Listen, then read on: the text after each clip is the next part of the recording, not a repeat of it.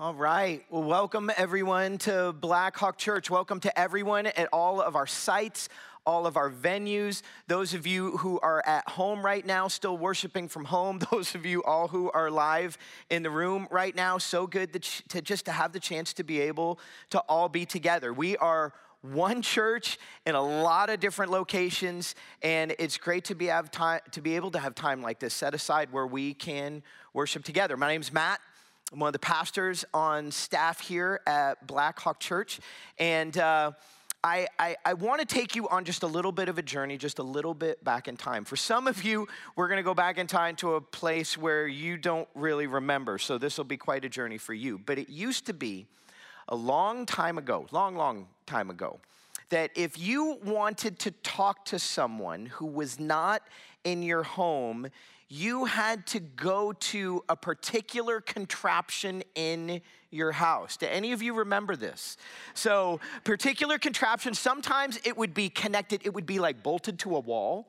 It would definitely be in a public place in your house that it would be. For those of you who don't know what it is I'm talking about, I give you the old school home phone. Yes, and for people who are 50 and above, they are clapping right now. So, because it brings back such great memories. So now, this particular phone that you have here, I don't know, I can't remember if we had one of this type in our house. We were cutting edge to where we had the push buttons, but this is the old like rotary phone, where you have to put your finger in, it goes.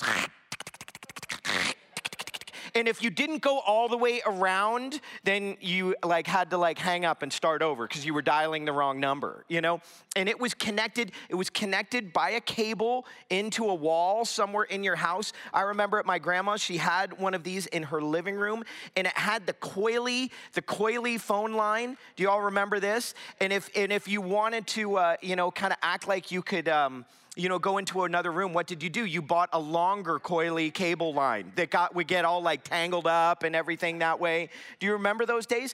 And it was great. I can remember being at home and I would be on a call, and it was like everyone else in the family could listen to everything it was that I was saying because it was in a public place.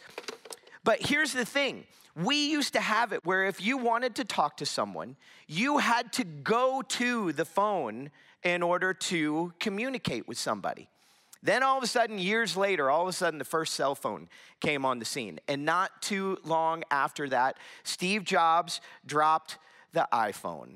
So the smartphone now that all of a sudden you could have with you wherever you went. Let's do something for a minute. All sites, all venues. If you have your phone with you right now, on you somewhere, hold it up in the air for just a minute right now. Yeah, look, that's a pretty, even at home right now, you can hold it up. So, yeah, that's a pretty high percentage of people who have these. And the element of this, the beauty of it is you can communicate with people wherever you are. Some people are like, Matt, that's not beauty, that's a pain. So, but the whole concept is no longer do you have to go to the phone, because now that ability is with you everywhere that you go.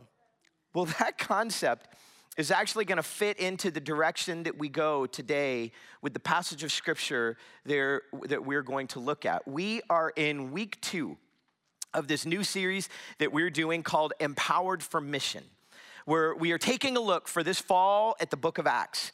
And last week, Pastor Charles kicked us off, taking a look at kind of the background of the book of Acts, as well as chapter 1. And he started off with this theme, Mission Impossible, with this picture. Do you remember this? Just to catch you up, do you remember that photo? Now, here's the thing. I actually have no reason to show you that photo right now whatsoever, other than I just thought it was hilarious. And frankly, I think that should become his staff photo on our staff webpage. Anyone else agree with me right now? Can I get an amen? Absolutely. There you go, Charles. It's coming for you. So, but he talked about this whole concept of people being on mission. He says that as Christ followers, we are to be people living on mission, empowered by the Holy Spirit.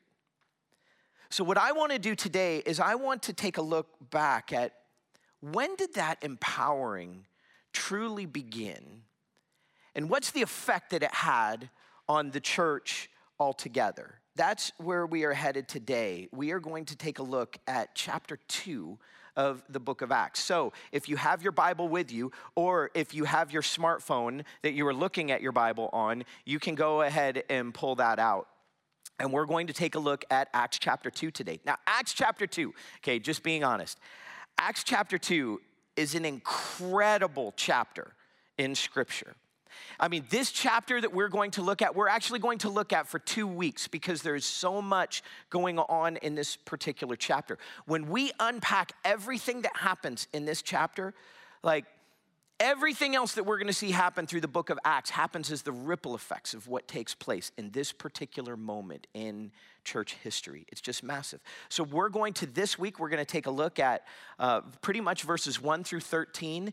And then next week, Charles is coming back and he's going to take us through a good chunk of the rest of this chapter of Scripture. So Acts chapter 2, we're going to go through this slowly together and take a look at what we can learn as the church today. So Acts chapter 2, verse 1 says this. When the day of Pentecost came, they were all together in one place. Okay, now already from the very first verse, there should be some different questions that should be going through your mind. First off, who is the they?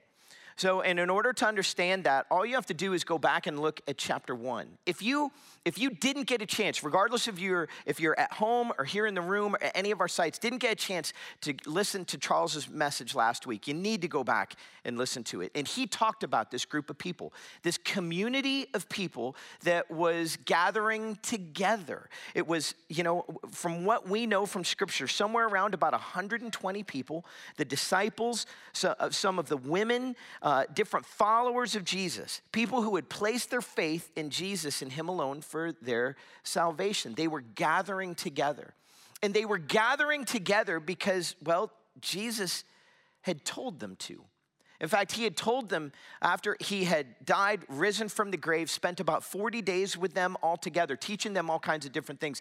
He had told them to stay together and wait for a gift that they were going to be given. If you look at Acts chapter 1 with verses 4 and 5, it says this. Jesus said this to them, "Do not leave Jerusalem, but wait for the gift my Father promised, which you have heard me speak about. For John baptized with water, but in a few days you will be baptized with the Holy Spirit." So this is that group of people, and they are waiting for this gift, and the day of Pentecost comes. Okay, so what's Pentecost? Well, Pentecost actually was one of the 3 festival days that Jewish people celebrated. It was also known as the Festival of Weeks or the Festival of Harvest. And this particular day fell 50 days after Passover, thus the name Pentecost. And this is the part that you need to hang on to, if anything else. For this particular festival, it was required that everyone who was Jewish, regardless of where they lived around the world, they needed to travel back to Jerusalem. Men needed to travel back in Jerusalem to be present for this particular day. It was a requirement for all men. So that's something that you're going to want to hang on to because that will have effect on everything that we see that takes place in this particular moment. So this group of people, 120 or so, we don't know exactly how many, but that's the idea that we're given, gathered together waiting on this day of Pentecost. And well, let's just say things start to get a little crazy. Go to verse 2. Suddenly, a sound like the blowing of a violent wind came from heaven and filled the whole house where they were sitting. They saw what seemed to be tongues of fire that separated and came to rest on each of them. And all of them were filled with the Holy Spirit and began to speak in other tongues as the Spirit enabled them. Okay, Holy Spirit shows up. And the Holy Spirit shows up like with flair in this moment. So now, for some of you have questions about the Holy Spirit. The Holy Spirit is something that's amazing to dive into and to see what Scripture has to say overall about the Holy Spirit. If you're interested in taking a look more at that, a couple different things you can do. One is Just a handful of weeks ago in our last series that we just finished called Rooted, where we were taking a look at the foundations of our Christian faith, our own Lynn Beanick did a sermon on the subject of the Holy Spirit. You can just simply go back and listen to that. I think that'll be helpful. Another thing that you can do is you can check out something online called the Bible Project. Now, if you're not familiar with the Bible Project, you need to be familiar with the Bible Project. One of the pastors who used to be on staff here, Mr. Tim Mackey, actually created and co-founded the Bible Project, and he moved to the Pacific Northwest, does this full time, and where he creates these different little videos that help us to understand the meaning of the different books of the Bible and different topics, such as the Holy Spirit. And they created just a short little video on the Holy Spirit. You can just simply Google search Bible Project Holy Spirit, or go to YouTube, click on, and just, go ahead and write in Bible Project Holy Spirit, and this video will come up. It'll be really helpful and beneficial to you. But the Holy Spirit shows up in this moment. And there are two different ways, two different depictions that were given in these few verses here in chapter 2 of the Holy Spirit, the way that he showed up. One was of wind, the other was of fire. And both of them, actually, they point back to the Old Testament. When we take a look at the Old Testament, the way that the Holy Spirit was talking about, the word that is used for spirit there is the word ruach. Ruach is a word that means spirit. It also means breath or wind. And the early biblical authors used to use this word to talk about the personal presence of God in situations. So, and in this particular situation that we see, well, the Holy Spirit shows up and shows up massively. It says that a violent wind, came throughout. The sound of a violent wind came throughout this situation. Let me ask you ever heard wind that sounded violent? It sticks with you, doesn't it? We've had a few different situations, my family and I, where we have been around storms that have happened, and there is wind that comes, and it sounds like a freight train. You ever had that? So just picture in your mind the Holy Spirit showing up in this moment, and he's showing up like a freight train. The other thing that we see is the Holy Spirit talked about as fire, these tongues of fire that came on top of everyone. Now, if you go back to the Old Testament, there are a handful of different places where the glory of God shows up in the Old Testament. And when the glory of God shows up, he shows up in the form of fire. One of those places is actually in the dedication in the Old Testament, the dedication of the temple that Solomon built for God. And in this particular moment, we see it written about. In the book of 2 Chronicles, chapter 7, verse 1, it says this: when Solomon finished praying, fire came down from heaven and consumed the burnt offerings and the sacrifices, and the glory of the Lord filled the temple. You see, this is the reason why people would come to the temple. It's because this is where the glory of the Lord manifested itself. And so for people to connect with God, they came to the temple because this is where God's presence was. And he showed up in the form of fire. Okay, now go from there, fast forward to Pentecost with these 120 people. And all of a sudden, these tongues of fire are showing up on the heads of all of these people after the Holy Spirit has indwelt them. He shows up as a wind, indwells these people. Now there are tongues of fire over all of them. In other words, signifying the idea that these people now were the temple. No longer did they have to go to the temple in order to be with God. Now, because of their faith in Jesus, placing their faith in Jesus, now the Holy Spirit indwells them, and Scripture tells us that now we are the temple of God. It's like this: no longer did you have to go to the phone in order to make a call, but now it is with us all the time. Same idea here. Now, because of the Holy Spirit indwelling us, we have the ability to be with God, communicate with God all the time. We are the temple of God. It was massive what was happening here in this moment for the movement of the church. Okay, so the Holy Spirit shows up. What's the first thing that the Holy Spirit does in this moment? Well, he gives them actually the ability to speak in other tongues. Look what it says here. Go back to verse 4 for just a minute. All of them were filled with the Holy Spirit and began to speak in other tongues as the Spirit enabled them. Okay, speaking in other tongues. So for a lot of us, when we think of the idea of speaking in tongues, the way it's written about in other places of Scripture, tongues is like an angelic language that human beings don't have the ability to understand. And so in a particular moment, someone will be given the ability to speak in tongues, and at the same time, someone will be given the ability to interpret what it is that's being said that no one can understand. That's one idea of tongues, but that's actually not what's happening in this moment.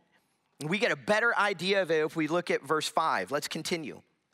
It says, now there were staying in Jerusalem God-fearing Jews from every nation under heaven. Okay, now remember, why are they there? Why are there people from all around the world? Because it's Pentecost. They've been required at this time to be there in this moment. There's significance to that. So when they heard the sound of the wind, a crowd came together in bewilderment because each one, get this, heard their own language being spoken. Okay. These Jewish people, so from all over the world, speaking all different kinds of language, they come together in this moment. And every one of them is hearing these followers of Jesus tell the truths of who Jesus is in their own language. Like, what was taking place here was full on miraculous. Like, it would have been unbelievable. We don't know exactly what it looked like or what the experience was like, but we know it would have blown our minds. But in order to fully understand it, we actually have to go back in the Old Testament, all the way back to the first book of the Bible, all the way back to the book of Genesis, to Genesis chapter 11, to hear another story of something that took place back at that time. Now, write down Genesis 11. I encourage you to read it later on. But for the sake of time, I'm just simply going to tell you the story. If you ever grew up in church, you did the Vacation Bible School thing, you probably know this story. What took place back at this time was the story of the Tower of Babel. You see, back at this time for humanity, all of humanity, go all the way back to where all of humanity, they just spoke one language. One language for everybody. Would have been kind of fantastic. So, and in that time, God had told people, he had given them command to be fruitful, to increase in number, and to completely fill the earth. But the people, they didn't want to do that. And so they rebelled against God's plan and decided that they were going to stay together. They were going to create a city for themselves with a tower to bring glory to who they were. A tower that was going to reach all the way to heaven. And so God sees the rebellion of the people, and so he comes down to move them in the direction that he intended them to move from the beginning. And it says that he scattered them. But it's interesting to see the way that he scattered them. He didn't like pick up a group of 100 over here and move them to the north, and another group and put them on this island, and another group and move them west. No. He didn't do that. What he did was he came down and he confused their languages. It was in this moment, different languages are created to where all of a sudden people don't have the ability to communicate with one another any longer. And what took place? You see, it doesn't say this in Scripture, but I think we can read into this. As soon as people couldn't communicate with one another, they banded with the people who they could, and they scattered. It's as if God knew that in a broken world, that our differences, the differences of the people would divide them and cause them to scatter. And that's what we see happen in that moment. I mean, let's fast forward to today. Isn't that true? Isn't it true that like in a broken world, our differences, they divide us? Because we like to be around people who live the same way, think the same way, do life the same way that we do. And so our differences, ethnically, culturally, linguistically, politically, all of age, our differences, they can divide us and move us different directions. That's what we see taking place in this moment. And so God scatters the people just in a broken world by simply changing their languages. It caused them to divide. That's what took place at the Tower of Babel, all the way back, Genesis 11. Okay, now, fast forward back to Pentecost, Acts chapter 2. Okay, where? At Pentecost, because people from all around the world, these Jewish people, came back together, even though they couldn't speak the same language. Holy Spirit shows up in this moment. Can you tell I'm getting a little excited in the way that this works right now? Holy Spirit shows up in that moment. And all of these people, all of a sudden, are able to communicate once again with one another. It's as if there's a reversal of what took place in the judgment of God at the Tower of Babel. Do you see the way that that happens here in this moment? But it's interesting because we have to stop for a minute and look at the Tower of Babel of actually a blessing that came from what took place at the Tower of Babel. You see, because the blessing that came from that point is God scattered people with different languages. What did that create? Well, it created different people groups, different cultures, different ethnicities. All of these things that were now brought to the table. And do you notice now at Pentecost in this moment where there's this like unifying of all these people? Holy Spirit could have done whatever the Holy Spirit wanted to. The Holy Spirit didn't cause everyone to speak the same language. He didn't all of a sudden make the whole world a one language people anymore. No, he caused people to hear the words of Jesus in their own language. Get this. Thus, unifying people while still validating and celebrating their own ethnic and cultural people group heart language differences. Do you see the way that that worked? This was massive what took place. Because in a broken world, man, our differences divide us. But the Holy Spirit's desire is to unite us.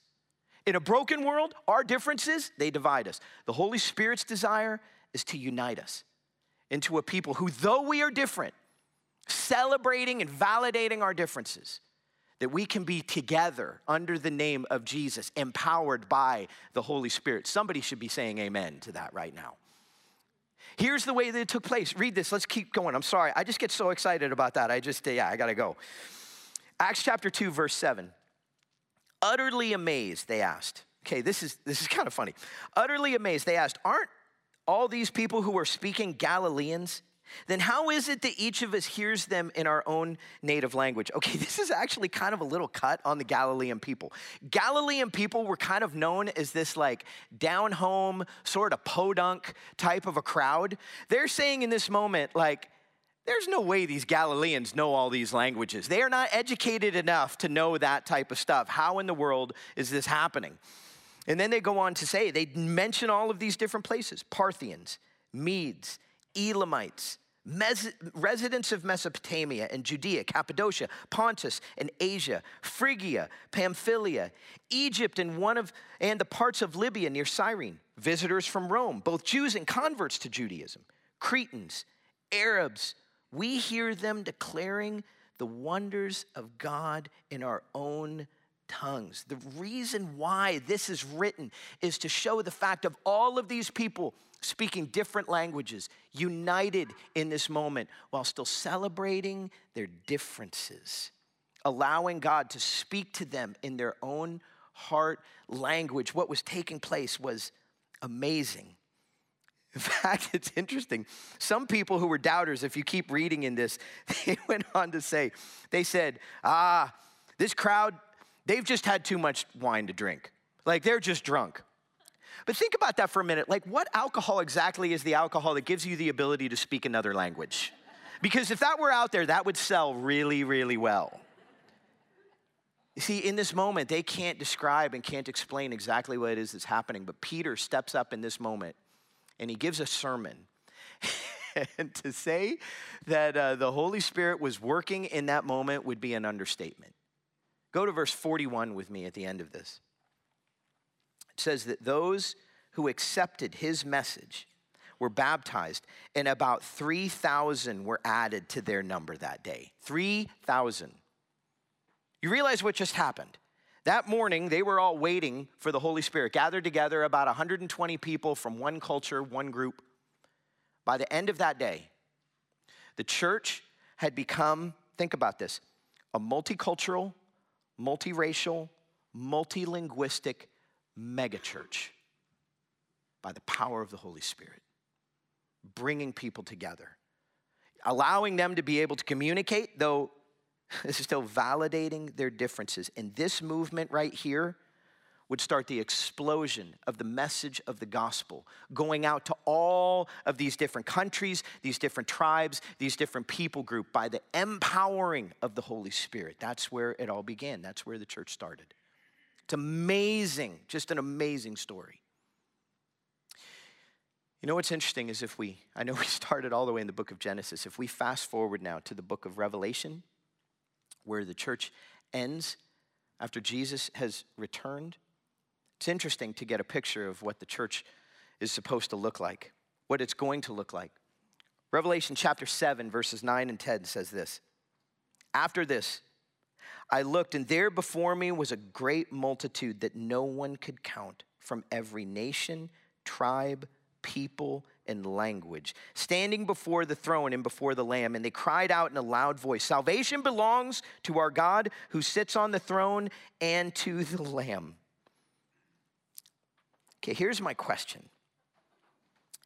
If the church began in this place of being this multicultural, multilinguistic community, megachurch, community of people, over 3,000 who gave their lives to Jesus, and if the church ends in this place where people from every language, tribe, nation, tongue gathered before the throne of Jesus, what do you think the church is supposed to look like in the middle as we wait from those two places? What are we supposed to look like?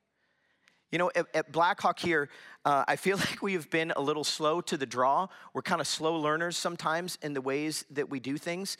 But it's been incredible over the last decade to see what it is that God has done here. None of this was part of our plan, but God just seems to continue to try to teach us as we move along the way. And for some of you, you haven't ever heard this stuff before. About 7 years ago, here at our Brader Way location, where I'm speaking right now, we realized that during our services, there were a group of Chinese-speaking people who were gathered together in our prayer room to pray and worship God together. We had no idea that was happening. But from that, we started to take notice.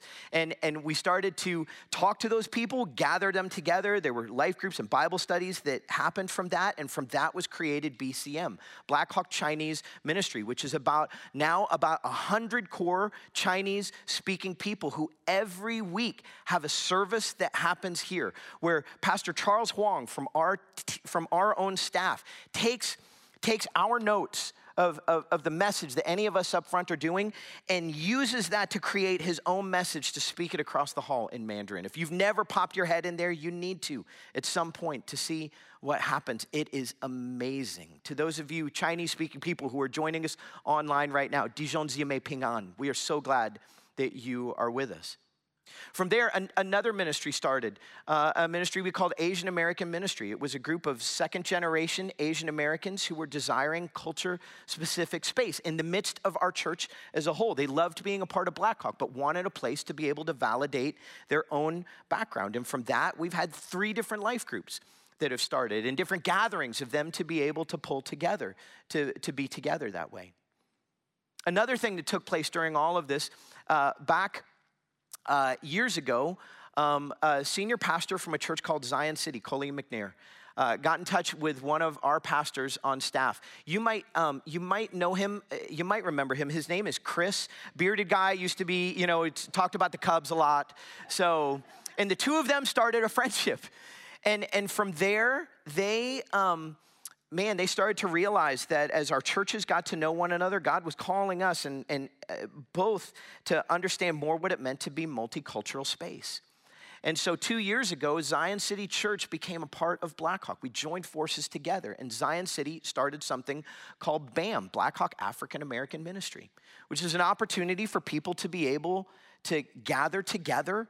And there are life groups and book clubs and Bible studies that have happened from that. And from that, Coley and the rest of his team have started our Gospel Fusion venue. What's up, Gospel Fusion people? So glad that you are with us right now. And this is an intentional multicultural service that happens every Sunday. If you have never been over to check it out, you need to go check it out. It's incredible.